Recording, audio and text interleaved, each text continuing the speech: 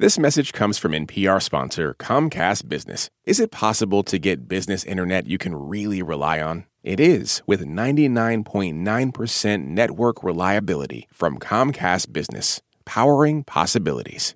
You're listening to Shortwave from NPR.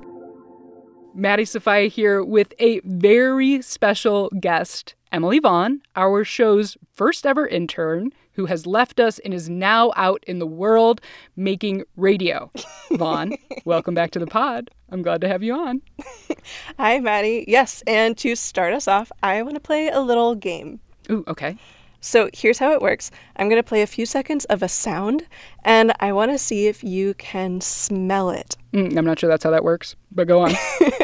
Okay, so close your eyes, listen, take a deep breath, and try to smell the smell of this sound.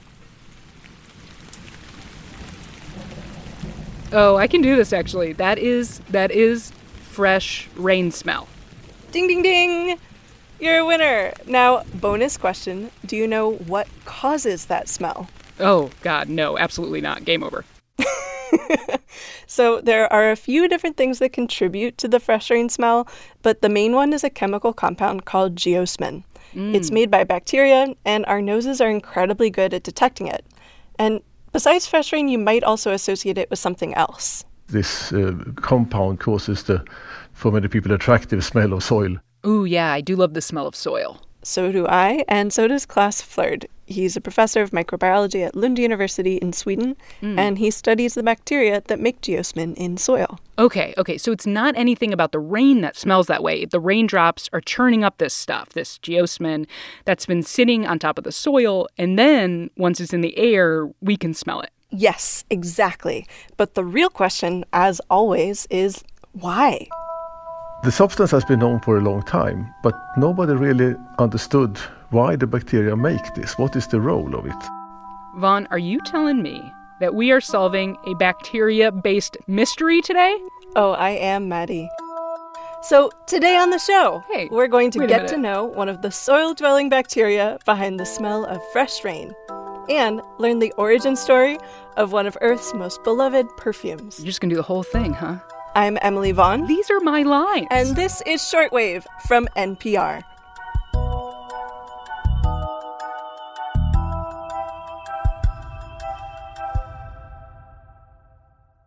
This message comes from EarthX. The EarthX 2024 Environmental and Sustainability Congress of Conferences is happening in April and brings together all sides with one important mission: protect the planet. Go to earthx.org to register. This message comes from NPR sponsor Solgar. As people age, cellular function declines, which may impact changes in energy and strength. Solgar Cellular Nutrition is a holistic collection of cellular nutrients formulated to help fight cellular decline and promote cell health. Learn more at cellularnutrition.solgar.com. These statements have not been evaluated by the Food and Drug Administration. This product is not intended to diagnose, treat, cure, or prevent any disease. Support for NPR and the following message come from Indeed. When it comes to hiring, the best way to search for a candidate isn't to search at all. Don't search, match with Indeed. Get a $75 sponsored job credit at Indeed.com/shortwave. Terms and conditions apply. Okay, Emily Vaughn, first-time shortwave reporter. We're talking geosmin, which we associate with the smell of fresh rain and fresh soil. And you said it comes from a bacteria. Yeah, it primarily comes from a big group of bacteria called Actinomycetes, and the geosmin in soil mostly comes from a single genus called Streptomyces. Ooh, Streptomyces, I love that. Keep going. Streptomyces have evolved an uncommon survival strategy for bacteria. I mean, you're a microbiologist. Indeed. What do bacteria do when conditions are good, when they're happy? Well, when bacteria are happy, they make more bacteria. That's their whole vibe. So one cell splits into two. It's called binary fission. Right. And if you're a type of bacterium that can swim or sort of wiggle around, before you divide, you'll maybe try to situate yourself somewhere with a lot of good food for your offspring. But for most of its lifetime, Streptomyces isn't mobile. So if it's in a location with not a lot of food or if it's starving, it has to do something else to be sure its offspring have a good shot at survival. This bacterium is actually very weird. That's Mahmoud Al-Bassam. He's a researcher at University of California, San Diego, and he worked on the same study as Klaas. As it starves, to make sure that its offspring will survive, it starts to produce dormant cells. And these dormant cells can withstand dryness, lack of food. And then once the environment is favorable, so they have food, they have water, they can grow again. Dormant cells. Okay, that means we're talking bacterial spores, which is very exciting.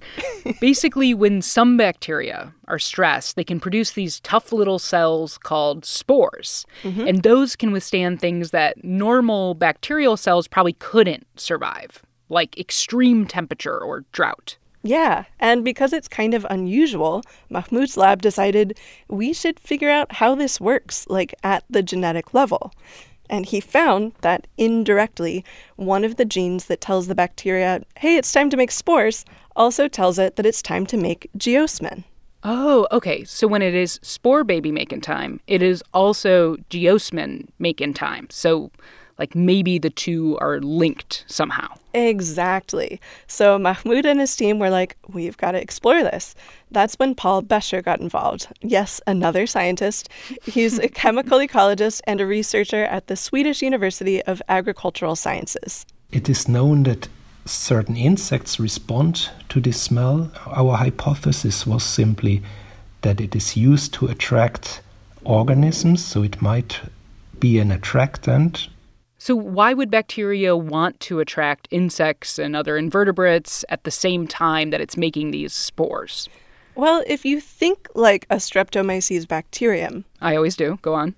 You're making spores when the environment around you is harsh, and you want to spread your spores out in the environment to maximize the chance that some of them land somewhere really perfect to grow. But you can't move much. You're living in the soil, you're low to the ground, and you can't really rely on like the wind to spread the spores. So your best bet is hitching a ride. So our hypothesis was that they attract microorganisms that help them to disperse their spores. Basically, that's a phenomenon that you could compare to a flower that attracts bees to disperse pollen.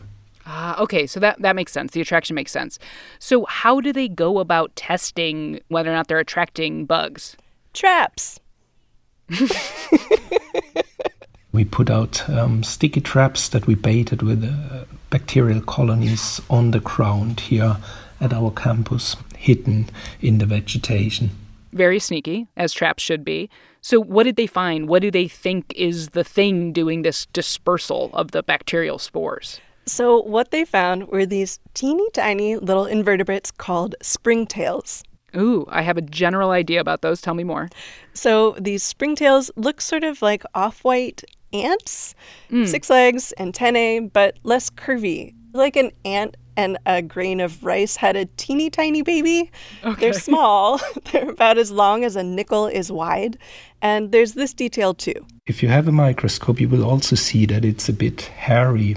And that's an important aspect with respect to our study. Which is important because more spores might get stuck on a hairy body. Amazing. Okay, so how common are these little buggos?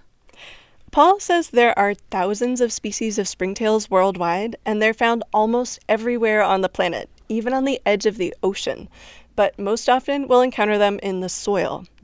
My favorite thing about them is where they get their name. They have this sort of appendage at the end of their body called a furcula that looks like a tail tucked between their back legs, and they can use it like a lever with spring action to jump like 100 times their body length. I love that. Okay, so when Paul put out traps baited with Streptomyces bacteria, the springtails could smell the geosmin in the traps, and they came running or springing. Do we know why they like it? For the snacks, Maddie. For the snacks. Yes. The springtails eat the part of the bacteria that produce spores. So to them, the smell of geosmin means it's dinner time. And when they eat, those little hairs on the springtails, they get covered in spores that they then spread around. And they also spread the spores around by eating them and then pooping them out later. Shortwave, where poop always gets the credit.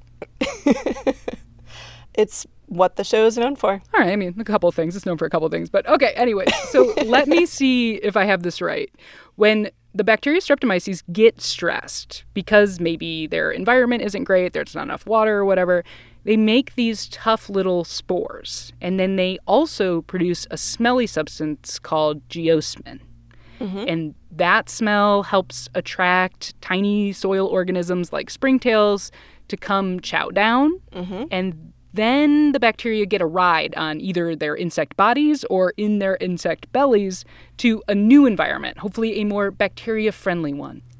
Nailed it. Yes. I mean, this is pretty awesome. I feel like birds and the bees get all this pollination street cred, but this is equally awesome on an astonishingly small scale. I totally agree. And for Mahmoud, this is a great example of things you can discover by asking basic research questions, like, why does rain smell like it does? I think one important thing is that we focus on fundamental science. It doesn't have to always be for like a reason. Most of the very important findings in science were just because people wanted to know how things work. We have to be risky. We have to be adventurous and spend some money on fundamental science. You know I'm here for peer research, Emily Vaughn. I am so glad that you brought us this story. Next time I smell fresh rain or soil, I will yell, "Thank you, bacteria springtails, I see you out here." Absolutely.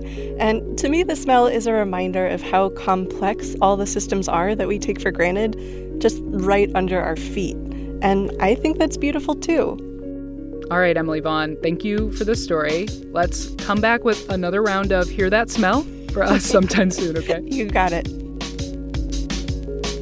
This episode was produced by Rebecca Ramirez, edited by Viet Le, and fact-checked by Burley McCoy and Emily Vaughn herself. I'm Maddie Sofia. Thanks for listening to Shortwave from NPR.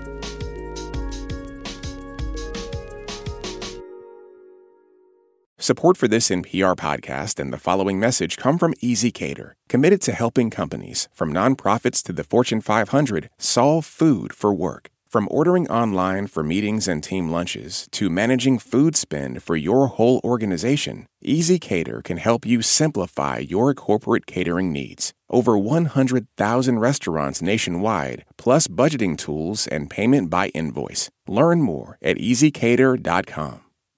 This message comes from NPR sponsor ShipBob. ShipBob's warehouse management system can improve your efficiency, allow you to grow faster, and save you money, all through one WMS platform. Get a free quote at shipbob.com. At this year's Oscars, Oppenheimer took home the award for Best Picture, Emma Stone and Robert Downey Jr. also picked up wins, and Ryan Gosling brought the Kenergy. For a recap of all the highlights, listen to the Pop Culture Happy Hour podcast from NPR.